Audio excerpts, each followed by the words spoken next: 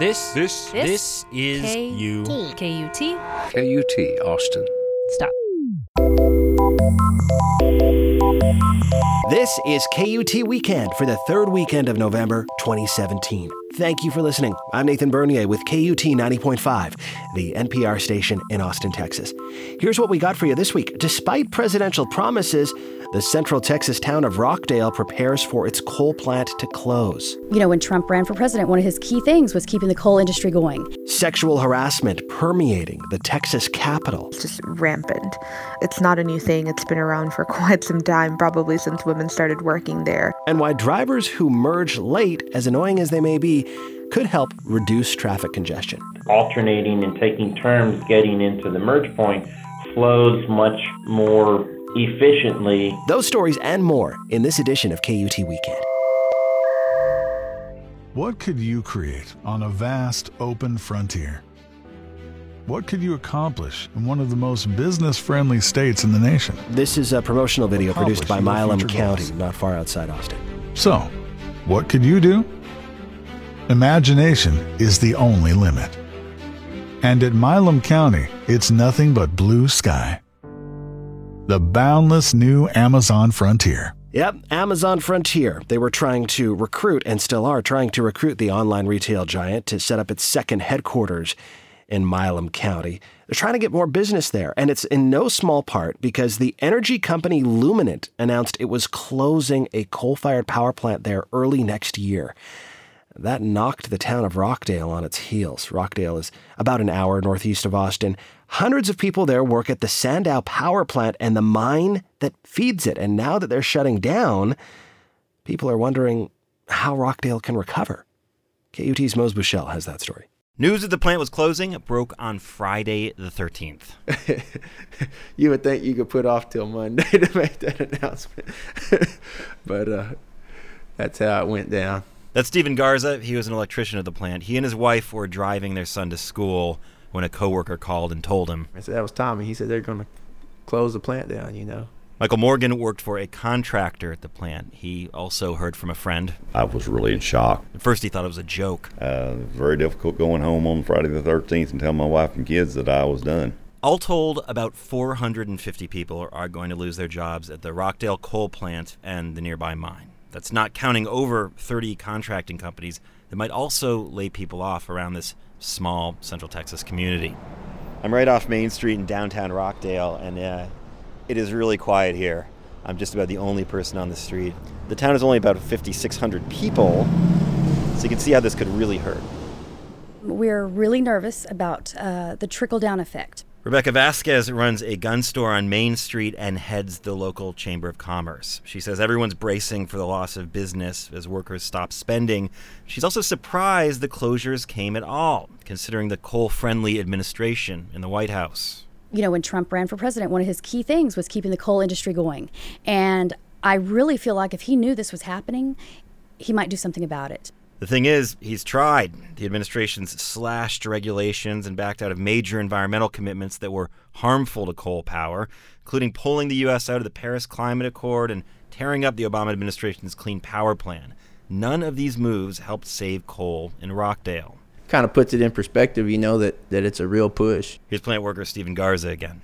Guess we're going to swing towards natural gas generation to power the grid. I actually met Garza at the local unemployment office. Staffer Julia Cardona says none of her clients there expect the coal jobs to come back. It's just not very efficient to make electricity from coal. You know, we don't see any more rotary phones or even plan on them coming back, so I kind of look at that in the same way. So the big question here is what jobs could replace the ones that are lost? At Lee's Landing Restaurant, City Council member Joyce Daly and her table mates are having stew. I'd just come in looking for lunch. There was Daly and Planning Commissioner Doug Williams at a corner table discussing the plant closure. We're all talking about what's going to happen next. How do you prepare for that? I don't know that you can. Daly says Milam County, where Rockdale is, put in an application to host the new Amazon headquarters. Most people here don't think they have a chance, but say it's a good way of promoting the community. We'll take anything, yeah. That's Lee Parsley, the Lee from Lee's Landing. We do have a great deal to offer, including abundant land, water, and an hour's drive to fast-growing Austin. If we can hold on long enough, Austin will be here. Doug Williams again. That's years down the road right now, so... Then, as if on cue, Lee Parsley gestures to a man walking by. He just moved from Austin. He just moved from Austin, he says. Oh, you just moved here from Austin? Did. Actually, from New York by way of Austin. Do you mind if I ask your name? Anthony Fritz. What brought you here? Change of pace from New York City. Oh, wow. How's it been for you? Fantastic. It's the best place right here. Back at the unemployment office, plant workers Steven Garza and Michael Morgan agree. They're both from here. They say they want to find jobs nearby, but it's hard. One thing I've noticed, though, is most of them are going to be lower paying jobs than what we had here, and you're going to have to commute for them. I will have to pick up and leave if it comes to that, but I don't want to. This is my home. I've got my family's here, and I don't want to leave. The Sandow Coal Power Plant closes on January 11th. Mose Bushell, KUT News.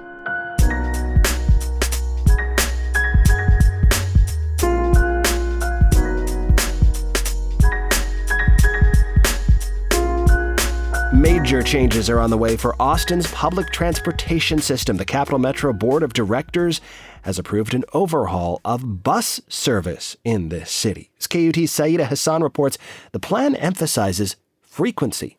Cap Metro will more than double the number of bus routes that run every 15 minutes, the idea being that riders won't have to consult a schedule. The service will be available 7 days a week, almost all day long. But there are trade-offs. Cap Metro will eliminate 13 bus routes, 2 of which will leave people with no alternative service. Before the vote, the board heard from several concerned riders who said they'd have trouble walking to a farther stop. Board member Delia Garza, who is also an Austin City Council member, was one of 2 people who voted against the plan. There was a lot of flaws in the public input process. Other elected officials on this board are going to be the ones fielding the calls from people who are having a really difficult time because of these changes. The board also decided to preserve the existing Metro Access service indefinitely. It provides on-demand rides to people with disabilities. All service changes are set to go into effect in June 2018. Saida Hassan, KUT News. The final draft of new city rules determining what you can build where in Austin won't come out when expected. KUT's Audrey McGlinchey reports on more Code Next delays. City spokesperson David Green says there are 2 reasons for the delay. 1, city staff need more time to incorporate community feedback. 2, they want to make sure this final draft is well proofread. This will be the staff recommendation document to the boards, commissions, and council for action. So we want to make sure it is as clean as possible with all the T's crossed and all the I's dotted, and that they get a good working document from which to begin their deliberations. A new development code has been in the works since 2012. Originally, council members had planned on voting on the code as early as February. A final version of the code is now expected to get to City Council in April. Audrey McGlinchey, KUT News. State lawmakers met this week to discuss the effects of Hurricane Harvey on schools in Texas.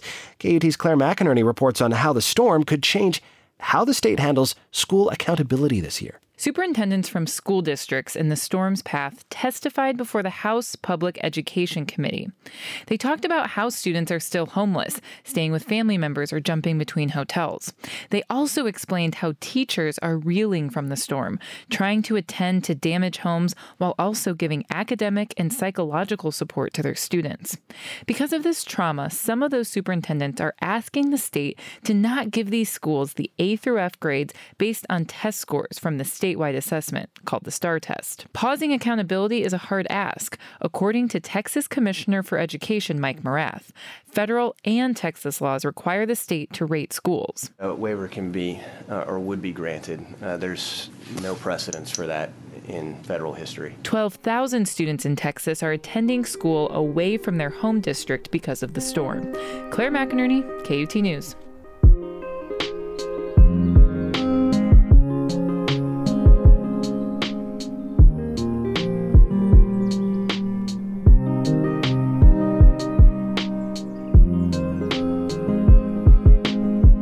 It's been several weeks since funding for the Federal Children's Health Insurance Program, also known as CHIP, expired. and Congress still has not reauthorized the program. Here in Texas, it's hard to tell exactly when the money will run out. State officials say it could happen as early as January. KUT's Ashley Lopez reports that local advocates say that means the program could be thrust into chaos in a matter of weeks. Laura Guerra-Cardis works with the Children's Defense Fund here in Austin. She helps families enroll in CHIP. She says her main worry right now is a state law requiring officials to give families on CHIP a 30-day notice before the program shuts down. It is very likely that sometime in the month of December, and it could be as early as December 1st, families in Texas will start receiving letters about coverage termination. Guerra-Cardis says about 400,000 children are enrolled in CHIP here in Texas. And unless Congress acts quickly, lots of families could receive that termination letter right around Christmas. Even getting a letter like that, even if the program is eventually refunded, is going to cause incredible levels of stress for most families and chaos for some who cannot afford to have a gap in coverage for their children. She says that includes families of children who are receiving ongoing therapies or rely on medication.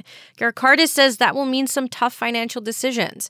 And that's the stuff we do know. Another issue here is that we know very little about what will happen after those letters get sent out. For example, we don't know what happens if the money gets reinstated.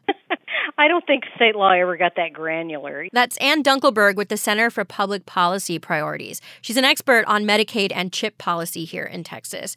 And even she can't say what to expect in the coming weeks because there's very little policy around this. Nobody was looking for, anticipating this kind of circumstance. So we've just never gotten this close to a deadline. Right now, the plan is to shift the families that lose coverage to the online marketplace created by the Affordable Care Act.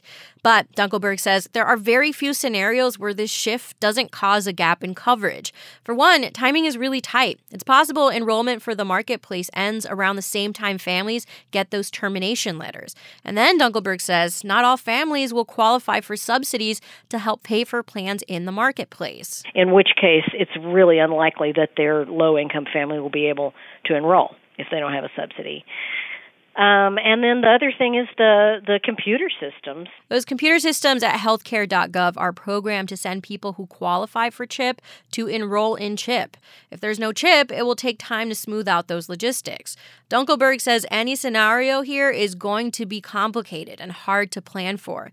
That's why she says Congress needs to pass CHIP funding before December. Ashley Lopez, KUT News.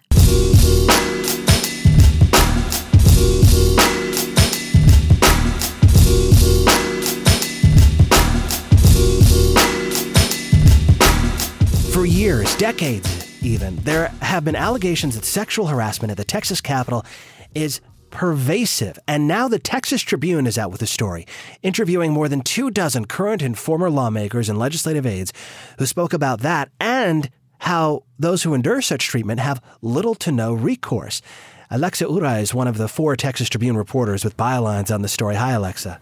Hi, thanks for having me. Thank you for your time. So you have a number of stories here from women who spoke to you, but in many cases chose to remain anonymous for concerns of retaliation or that their careers could be sabotaged. What did you hear? Really the common thread in all of their stories is that sexual harassment at the Capitol is just rampant. It's not a new thing. It's been around for quite some time, probably since women started working there. Yeah. The allegations really varied, and there was sort of a wide range of sexual harassment that they told us was taking place. Anything from sort of leering looks to suggestive comments, some of it a little bit more grotesque. We heard from one staffer who was at a party and said a lawmaker put his hand up her skirt and sexually assaulted her. We heard from another staffer who said she was leaving an end of legislative session party when another lawmaker grabbed her hand and licked it. Another staffer told us she had been cornered by a lawmaker who told her they should get together and somehow managed to track down her cell phone and called her early the next morning and sort of followed the same line of comments toward her. So, there's a wide range of this, but the common thing is that it's pretty rampant and pretty pervasive. What did former State Senator Wendy Davis tell you? She recounted an experience she had during her time at the legislature where she was at an event and she was talking to a man who happened to be a first-term member of the House who groped her, who sort of reached over and grabbed the side of her breast. And she mentioned that unlike a lot of the staffers, she had some form of recourse. She told her colleagues, and this lawmaker faced some repercussions in that his legislation wasn't moving, and he eventually apologized. But the power dynamics of the Capitol are set up to where staffers would not have anywhere near that sort of recourse when they're trying to deal with the sexual harassment they've been subjected to. So you report on how House policy would have employees make any complaints to the chair of the House Administration Committee, currently held by Republican State Representative Charlie Guerin. What did he say to you when you tried to ask him about this?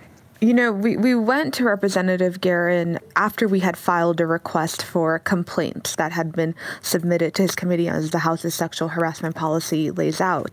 And really, he said, we don't have any, and I don't speak in ifs, and I'm not going to talk about this right now. He said, there's nothing to talk about because I haven't received any complaints. And after hearing from staffers about how unsafe they would have felt to have even reported this or have spoken out about this, it was a bit of a surprising response. On the Senate side, we talked to Patsy Spa, who's the Secretary of the Senate and is in charge of fielding complaints in that chamber. And she spent a little bit more time on the phone with us explaining what the process, how they would have investigated a complaint. But she also pointed out that she hasn't received any formal complaints. And I think really that lack of complaints gets to how women at the Capitol don't feel that the methods that are set up for them to report this would actually protect them. You reported that the sexual harassment policies at the state capitol are so outdated that they reference a state agency that no longer exists. Yeah, both policies make reference to the Texas Commission on Human Rights, which actually no longer exists. In 2015, it was moved to the Texas Workforce Commission, which handles these sort of complaints through its Civil Rights Division. And so both of them make that reference, and oftentimes in the House policy, direct women to file complaints there if they do not want to file them to House administration. Does it seem like there is any will to toughen these policies, update them, and try and root out the problem of sexual harassment at the Texas Capitol? Well, we did try to ask Chairman Guerin if he thought there needed to be an update to it, and said he had no further comments on it. But just today, we've already heard from State Representative Linda Koop, a Republican from Dallas, who sent a letter to Governor Greg Abbott and legislative leaders asking to create some sort of protocol for those working in the Capitol to better protect them from sexual harassment, saying that clearly what was in place wasn't enough. We've also heard from a couple of other legislators who said they're considering legislation and ways to fix that, either creating an independent oversight entity or creating mandatory sexual harassment training. Obviously, all of those things, legislation can only be passed when they're in session, and they won't be back until January 2019. Have any lawmakers taken it upon themselves to adopt policies for their own offices related to harassment? Yeah, one of the lawmakers that we spoke to was State Senator Sylvia Garcia, a Democrat from Houston, who basically created an additional sexual harassment policy for her office. Her hope was to sort of facilitate this reporting process and really instill in her staffers that they could go directly to their chief of staff or to the senator herself if they had any sort of sexual harassment issues or any incidents that they were dealing with. But for the most part, what we heard from staffers is that it's really handled on a case-by-case situation. If you're working in an office where you don't have a supportive boss, or if your boss is doing the sexual harassing, there are obviously fewer options for those women. You have invited anyone who has experienced sexual harassment at the Texas Capitol to reach out to the team of reporters who's been working on this confidentially. How can people do that? So at the bottom of our story, we've linked to all of our direct desk lines and emails, and those are also available at the bottom of our homepage at texastribune.org. We've also got a Signal account through which folks can reach us, and obviously our hope is to work with folks and protect their confidentiality. Alexa Ura is a reporter at the Texas Tribune, speaking to us about their reporting on how at the Texas Capitol, many victims of sexual harassment must fend for themselves. Alexa, thanks so much for your time. Thanks for having me.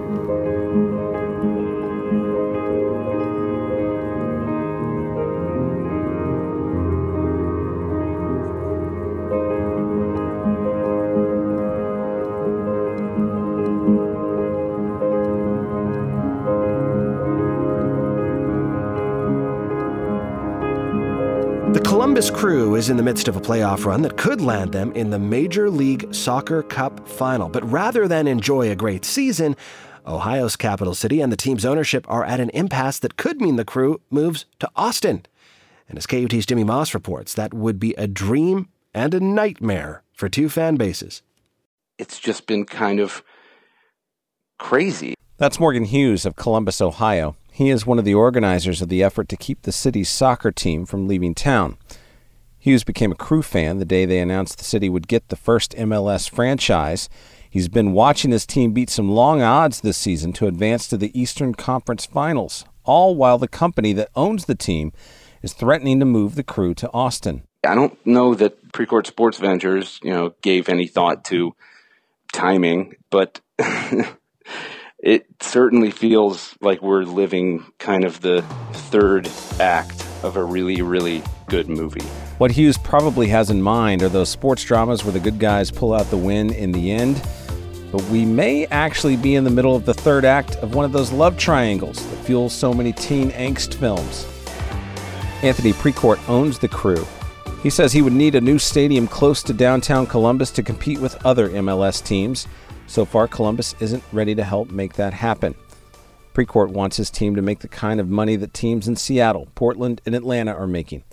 So he looked around the U.S. and saw Austin. It's just, it's just got a lot of the boxes that MLS likes to check, but as they've mentioned previously, they're more interesting in where Austin is going and growing. Josh Babetsky is the founder of the MLS in Austin supporters group. He's been trying to lure an MLS expansion team to Austin. Then Precourt announced a possible move to the city, the largest U.S. metro area without a top-tier sports team. I think it's a real recognition of, Austin arriving on that larger scale metro scene, as well as just a huge personal moment for, somebody who's now spent about 4 years trying to will this into existence. Austin has everything Precourt would like: demographics, population, culture, which, if you take a step back, are a lot like Columbus, the one who has been there all along. You probably couldn't pick a more similar city in the country if you were trying. We are both state capitals. We both have gigantic universities who dominate not just the city, but the city sports scene. We're both up-and-coming millennial meccas. The absurdness of how similar we are. Austin is Columbus, and Columbus is Austin on so many levels. Another thing both cities have in common: neither has a new soccer stadium near downtown. To find out who will, you'll have to stay for the end of the movie. Jimmy Moss, KUT News.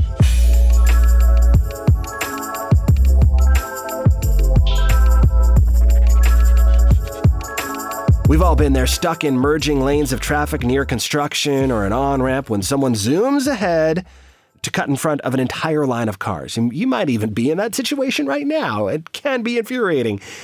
But it's also part of a larger strategy to cut down on congestion.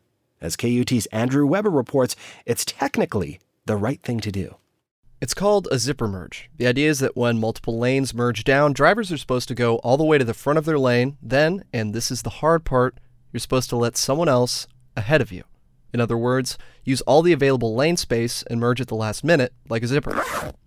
It's a much more efficient way to merge, in theory. I refuse to accept that. That's my editor, Matt Largy. Obviously, he disagrees. I see all these people just driving up to the front of the line and then expecting people to let them in. Like they own the place. And it drives me crazy. I joined Matt last week during the most problematic stretch of his morning commute from South Austin, the intersection of Mopac and 290 West. The on-ramp whittles down from 2 lanes to 1. All right, and so we're turning onto this frontage road right here. There's a line of cars, I see. Yeah, this is what it looks like pretty much every day. We were mid-merge near the back of a long line of cars waiting to get on Austin's most popular parking lot. I don't like. So you're about to merge. I am. I'm way back at the end of the line here, and I don't want to be that guy who just shoots up to the front. Although this guy behind me he's really pushing me to keep going. That's a Mustang. Yeah, that Mustang really wants me to keep going. So I'm gonna hop in here in the, what's the middle lane right now? Way back here because I think that's the polite thing to do. He's right. It's the polite thing to do, but it's not necessarily the right thing to do. Anytime two lanes merge together, using all of the available space up until the merge could, theoretically, cut that line by a lot, at least when you're traveling at low speeds. Transportation wonks like Bob Bridey of the Texas Transportation Institute called that line of traffic a queue. Let's just say it was lane closure and it was 2 miles long. If you could utilize all of the available capacity, then your queue is only 1 mile long. And typically the 1 mile long with people alternating and taking turns getting into the merge point flows much more efficiently than, the queue that's 2 miles long and growing. So, say you're in the left lane and it's about to merge into the right-hand lane. Ideally, you drive all the way to the front of your lane, stop, and then merge into the right lane. In transportation speak, it's called a late merge. It hasn't quite caught on in Texas, but it has a long track record of cutting down on congestion in states that have pushed the technique. A 2008 study in Minnesota found late merges cut traffic by half on merging roadways there. And Bridey says there's an added benefit. People generally respond better just in a traffic situation when they're moving, even if it's at a slow speed, but if they're making progress and moving, human behavior is, okay, life isn't all that bad. Whereas if you're in a stop and go situation and brakes are constantly going off and those types of things, emotions start to rise. So it's something TxDOT has been implementing in work zones along roads like I-35. But there are obstacles. People like Matt want to force a merge, which futzes up the whole queue. This creates shockwaves that reverberate through the line of traffic. And those jerks who drive all the way up to the end and merge late, those folks are called queue jumpers, they have the same effect. But the biggest obstacle, and the biggest caveat underlying the entire principle of this is simple. People don't want to share. They always think they're right, and sometimes they take matters into their own hands, especially when they're behind the wheel. A 2000 study from TxDOT found everyone, whether they're doing a late merge or those who went as far as to straddle 2 lanes to prevent people from going all the way to the end of the lane that's ending, they thought they were right. So TxDOT uses signs at late merges telling drivers to stay in their lane or to take turns or to prepare to merge. They've even done what's called a dynamic late merge, where those signs alternate based on traffic conditions. They've even stationed cops near merges to coax folks into following the signs. Back in traffic, Matt agrees signs might be helpful, but he echoes TxDOT's problem. There has to be public buy-in. Okay, but everybody has to be doing that. And you don't think that's possible? That's not possible, because everybody is just looking out for themselves. All right, we finally made it onto MOPAC, though. If more people knew about the merge, Bridey says more people would do it. It would cut down on congestion, and it would lead to fewer crashes. It's an education issue, though, really. It's something new for the drivers. What you're trying to reduce is those shockwaves in the traffic stream. Shockwaves cause accidents. So remember, stay in your lane, merge late if it's safe, and just don't be a jerk. Andrew Weber, KUT News.